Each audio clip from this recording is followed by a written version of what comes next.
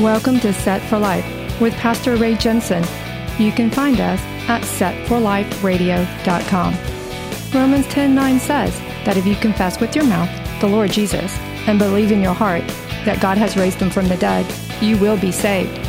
So let's listen from God's Word, verse by verse, on how we can prepare for the coming of the Lord and Messiah Jesus, who died on the cross so that you can be set for life. You'll be set for life if you give your heart and believe what he's done for you. You'll be set for life with your treasure stored up in heaven when you're through. You'll be set for life.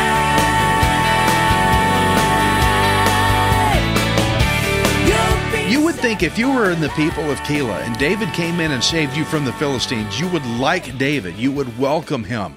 You would say, you know what, you had our back, David, we're going to have yours. But that's not what happened.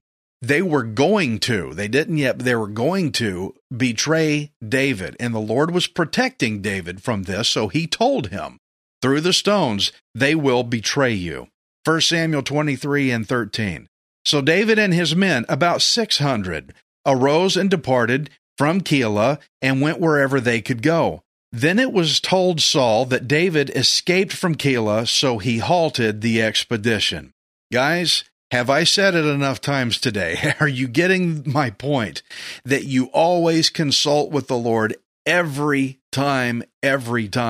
Whenever we try to run into a problem, you can't see everything. It's like a minefield. They're intended to not be seen. You might step on one.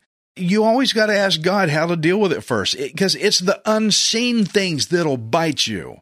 You may have your plans lined out and say, well, I've got this in order and that, and I've got these elements to contend with, and oh, here's this problem, and you run right in. I'm telling you, it's the unforeseen things that'll snap you, that'll get you. And so God sees things that you can't see.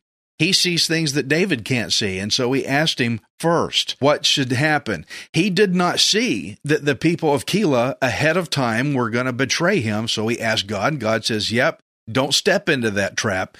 They will turn you over to Saul. And so David and his men departed before they could be handed over to Saul, before it had the chance to even come about.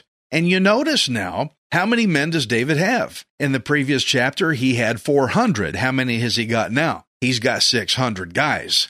He's got 200 more than he had, which means David's influence is growing. People like his leadership more than Saul's, but Saul is failing more all the time. And back in verse 7, Saul said, God has delivered David into my hand. No, he didn't. God did not deliver David into Saul's hand. But when Saul was believing this, oh, God gave David to me this time. Who is telling Saul that? Where did Saul get that from to believe that? If God did not tell him that, then who did? If God's not saying it, who is saying it? Friends, this is what you call deception. Did you know that Satan is a liar? He lies. And, somebody told, I heard something that has to be God, and you charge right in, and you don't really ask God first. Oh, but God told me. Did he? David's inquiring of the Lord. Saul's not. Saul actually believes God gave him to me this time, but he didn't. Saul is deceived. He is believing lying spirits that are lying to him, misleading him. And so Saul is deceived. And so look how bad it is all the way around. 1 Samuel 23:14. And David stayed in strongholds in the wilderness and remained in the mountains in the wilderness of Ziph. Saul sought him every day, but God did not deliver him into his hand. So David saw that Saul had come to seek his life, and David was in the wilderness of Ziph in a forest. Then Jonathan, Saul's son, arose and went to David in the woods and strengthened his hand in God. And he said to him, do not fear, for the hand of Saul my father shall not find you. You shall be king over Israel. Guys, underline that. Man, make a note of that. This means Jonathan sees the calling of God. He says that you shall be king over Israel, and I shall be next to you. Even my father Saul knows that. Verse 18, so the two of them made a covenant before the Lord, and David stayed in the woods, and Jonathan went to his own house. Oh my gosh, what a good guy Jonathan is. Don't you wish you had friends? I hope you have friends like Jonathan. Godly guys that can see properly what's really going on. You know, Jonathan could have taken up Saul's bad direction to try to inherit the throne. Typically, the son inherits the throne from a king. But he gave all that up. He's not striving to try to get the throne. Well, my dad thinks I should have it. Well, I'll think I'll join him. I'll get it too. That means I get to be king. Why should David get to be king? He's not Saul's son. I am. You got to realize Jonathan gave all that up.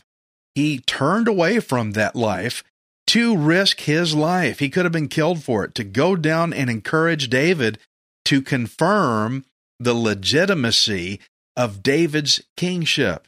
Man, how many people do we have today that would do what Jonathan did? Typically, people in Jonathan's position, they would be super jealous of David, just like Saul is being in the story, that God would skip over me. God would not skip over me. I'm entitled, especially today. Everybody thinks they're entitled to everything. Why would God skip over my shot at being king and hand it to somebody else? Jonathan, he actually did not resent David for the high calling that God put on his life, but he went to encourage David. Has somebody ever been given something by God that you were jealous of them for it? Like they had a bigger ministry, or maybe they have a bigger house, or maybe you covet something they've got, their car, wife, whatever, and you wish you had what they had and it made you resent them? Or did you encourage them? This is God's calling for you. I'm glad you have this. I know you're going to use this for the Lord to further his kingdom. Which way do you take? Because if you don't take the right direction, if you can't recognize God's calling, you'll end up just as messed up and deceived as Saul is. So a lot of credit to Jonathan, and a good example out of Jonathan for showing us how we should be. And he recognized it was God's will for David to be king. Kind of like John the Baptist said of Jesus, hey, less of me, more of him. And so what's interesting is that if you have a father and a son, Saul and Jonathan, and one of them has the ability to recognize God's will in a situation, and the other one does not. 1 Samuel 23:19. Then the Ziphites came up to Saul at Gibeah, saying, Is David not hiding with us in the strongholds of the woods, in the hill of Hachilah? And Hebrew friends, I'm sorry, I'm redneck. I know I butchered that word. In the hill of Hachilah, which is on the south of Jeshimon. Now therefore, O king, come down according to all the desire of your soul to come down, and our part shall be to deliver him into the king's hand. Okay, even the Ziphites, if that's how you say it, even these people are intending to betray David. Everybody wants to buddy up to the king, and they're going to betray David. You can clearly see the people who do not recognize God's will on David, God's calling on David to be king. The people that can't see it greatly outnumber those who can. Typically, guys, when it comes to persecution, the believers are greatly outnumbered. Stand your ground and just do what God tells you to do. That's all you got to do. He fights the battle for you. You don't have to worry about that. Just obey what God tells you to do. There are more people on Saul's side than there are who understand God's will enough to take David's side. But we know how the story turns out, so apply that in your own life when it comes to your own persecution. 1 Samuel 23:21. And Saul said, Blessed are you of the Lord, for you have compassion on me. Please go and find out for sure and see the place where the hideout is and who has seen him there, for I am told he is very crafty. See therefore and take knowledge of all the lurking places where he hides, and come back to me with certainty, and I will go with you. And it shall be, if he is in the land, that I will search for him throughout all the clans of Judah. So they arose and went to Ziph before Saul. But David and his men were in the wilderness of Maon, in the plain on the south of Jeshimon. When Saul and his men went to seek him, they told David. Therefore he went down to the rock and stayed in the wilderness of Maon. And when Saul heard that, he pursued David in the wilderness of Maon. Then Saul went on one side of the mountain, and David and his men went on the other side of the mountain. So David made haste to get away from Saul, for Saul and his men were encircling David and his men to take them. But a messenger came to Saul, saying, "Hurry and come, for the Philistines invaded the land." Therefore Saul returned from pursuing David and went against the Philistines. So they called that place the Rock of Escape. Then David went up from there and dwelt in the strongholds at En-gedi. Okay, Saul got real close to catching David, didn't he? Real close. But suddenly this Philistine attack happened, so Saul had to go deal with them. Now, do you honestly think that the Philistines just happened to attack at this point in time? They just happened to show up? Or do you think that they attacked by the Lord's influence to distract Saul? Think of that one. To distract Saul off of David's trail, to get David some escape time. I think God used even the problematic Philistines to distract Saul long enough for David to escape to En-gedi. I believe that's what happened here. And actually, En-gedi, when you think about it, it's an oasis. It was about 10 miles north of Masada on the Dead Sea. It's an oasis. There's water. Everything's there that you need to hang for a while. There was provision. Have I said it not a million times already? Always inquire of the Lord what to do. He will direct you. What, you're sending me out to the Dead Sea? You're sending me out to nowhere? No, I'm sending you out to an oasis where you can be refreshed and filled with water. Oh my gosh, guys, we need to have a filling of the Holy Spirit, different from an indwelling. You believe in Jesus, you get indwelled, but you need a filling. And if you follow God, you will be positioned. He will position you to receive blessing. And that's what he just did with David here. That's awesome. And I can make a whole sermon just on that alone. The last time that Saul almost caught up with David, the Spirit of God jumped on everybody and kind of immobilized them, kept them from being able to chase David. And it was just in time for David to get away so that Saul couldn't catch him. You see here that the Lord is defending David. That's what's happening. The Lord is defending David. He's going to get him to the throne. Now, if Saul had really been in tune with the Lord like he thought he was, he gave him into my hands. No, he didn't. If he had really been as in tune with God like he thought, then he would have consulted with the Lord like David did, and David wouldn't have got away. Of course, that's just not the way the Lord had it lined out, did he? Well, if he had really inquired of the Lord, if he had done things right, he would have stopped pursuing David entirely. He would have stopped. And things could have turned out very differently for Saul, very different. Remember, Samuel actually told Saul in chapter 13, he said the Lord would have established your kingdom forever, but you have not obeyed him. That's a rather shocking statement to hear because, when you read the story, Saul was not really God's guy intended to be king. The Lord had another guy in mind, but the people demanded a king, now their own king. And so God brought in Saul, but that's not the way the Lord wanted it to go. But he would have set his kingdom up forever. Kind of a shocking statement. Saul could have been, and he ruined it. He could have been the perfect benchmark that every king would follow. Every future king would follow his example from then on. He would have set royal precedents that would have been followed, that every king would be measured by. But Saul chose not to consult with the Lord. Saul ruined it. He messed it up. And he rather would do things on his own. The pride got in the way. And that caused both Israel as well as Saul himself to stray from God. And that always brings about destruction, doesn't it? Proverbs 14:12 says, "There is a way that seems right to a man, but its end is the way of death." Friends, let me just boil that down to our modern day language. What you think is right is not right. That's why you've got to ask the Lord what you think is right. That's not right.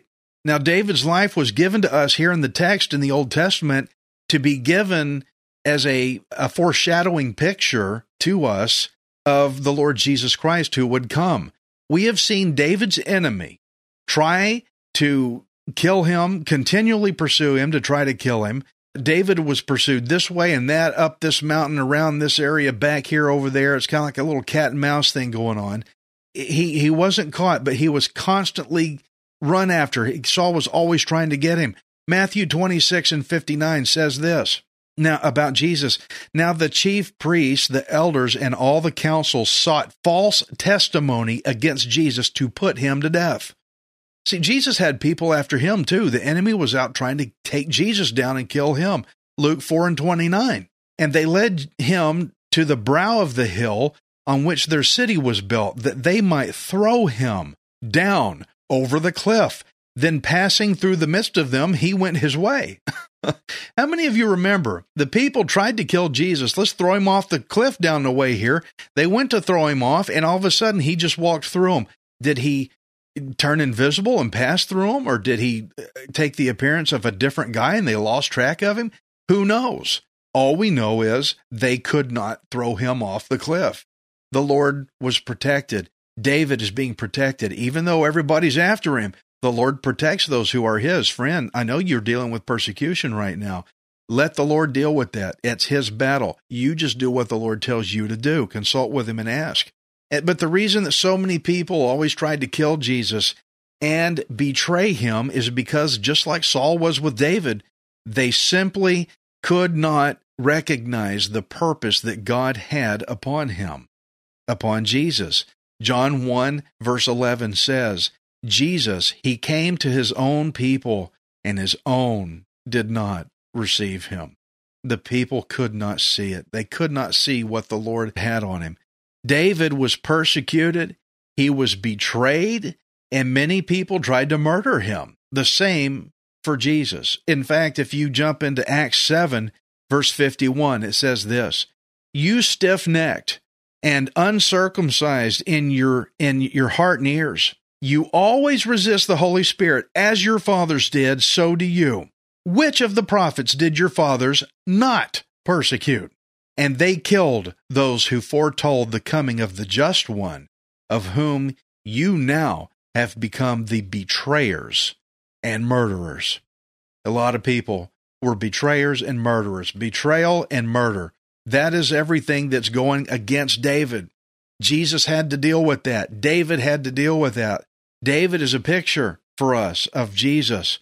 Friends, every single time you read the Bible, every time you read it, always look for Jesus. I want you to look for Jesus in the text. He's always there.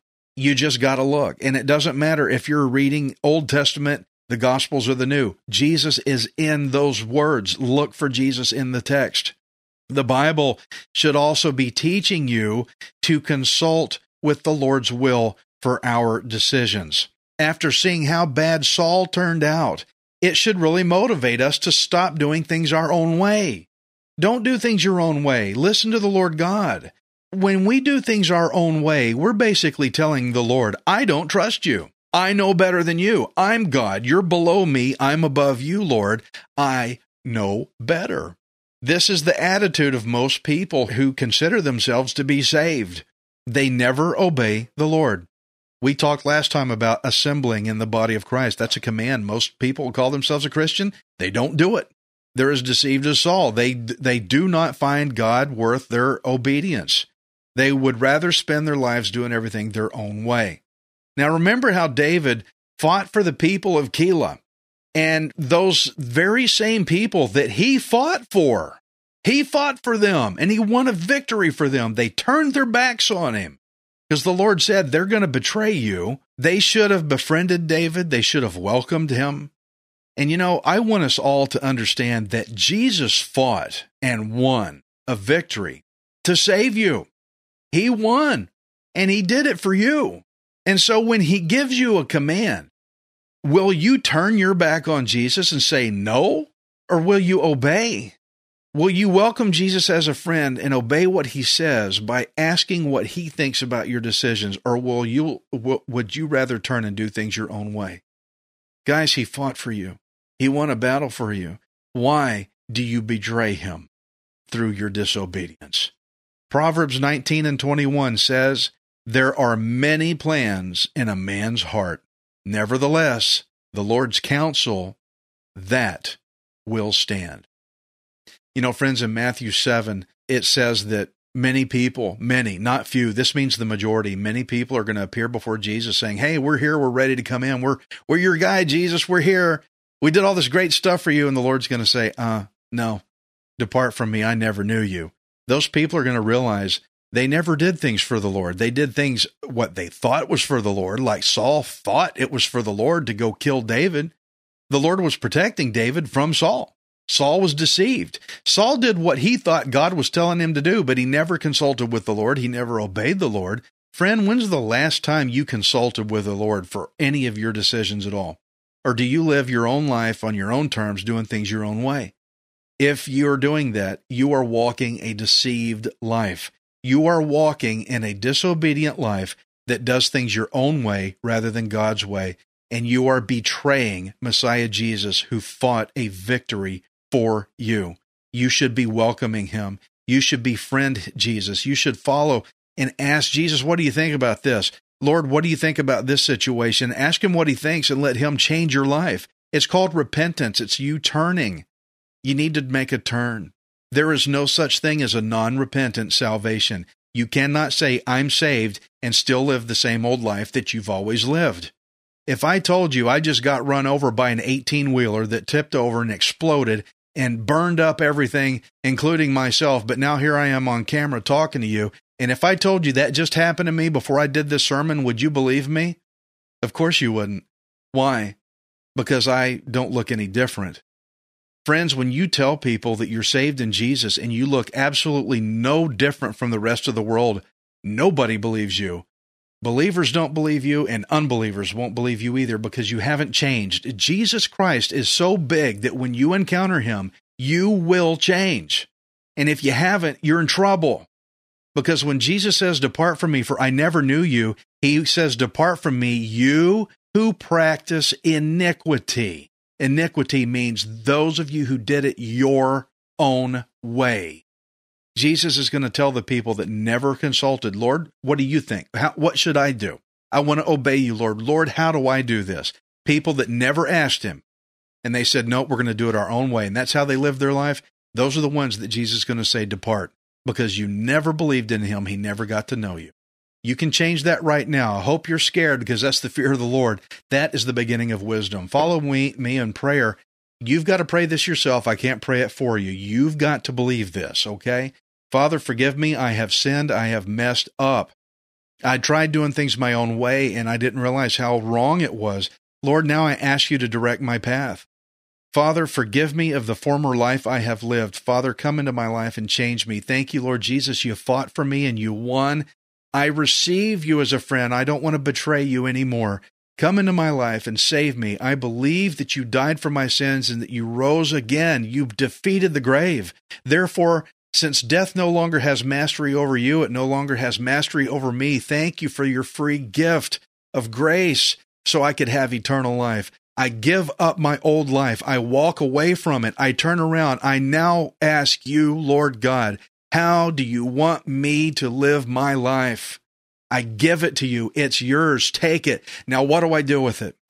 Thank you, Lord God. In Jesus' name, amen. I belong to you. Friend, if you just prayed that for the first time, go to setforliferadio.com. Send me a message. I'd like to talk with you. I'd like to find out what this message has done for you today. Stay in your Bible. Read it, think it, speak it, do it. Read it, think it, speak it, do it. It's the Word of God. It's there for you to read, and it will change your life. The Lord will change your life. Thank you for being with me. You are not worthless. You are priceless. Messiah Jesus died on the cross to redeem you.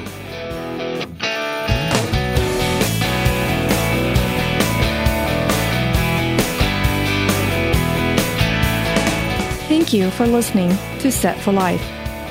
We hope you can join us next time, unless Jesus returns for us first. Set for Life is the radio ministry of Pastor Ray Jensen. We invite you to subscribe to our podcast at setforliferadio.com. Hi, this is Ray Jensen. Thank you for giving me the opportunity to encourage you in God's Word. If the Bible doesn't excite you, then you're not reading it. I want you to remember that you are not worthless. You are priceless. Messiah Jesus died on the cross to redeem you so that you can be set for life. You'll be set for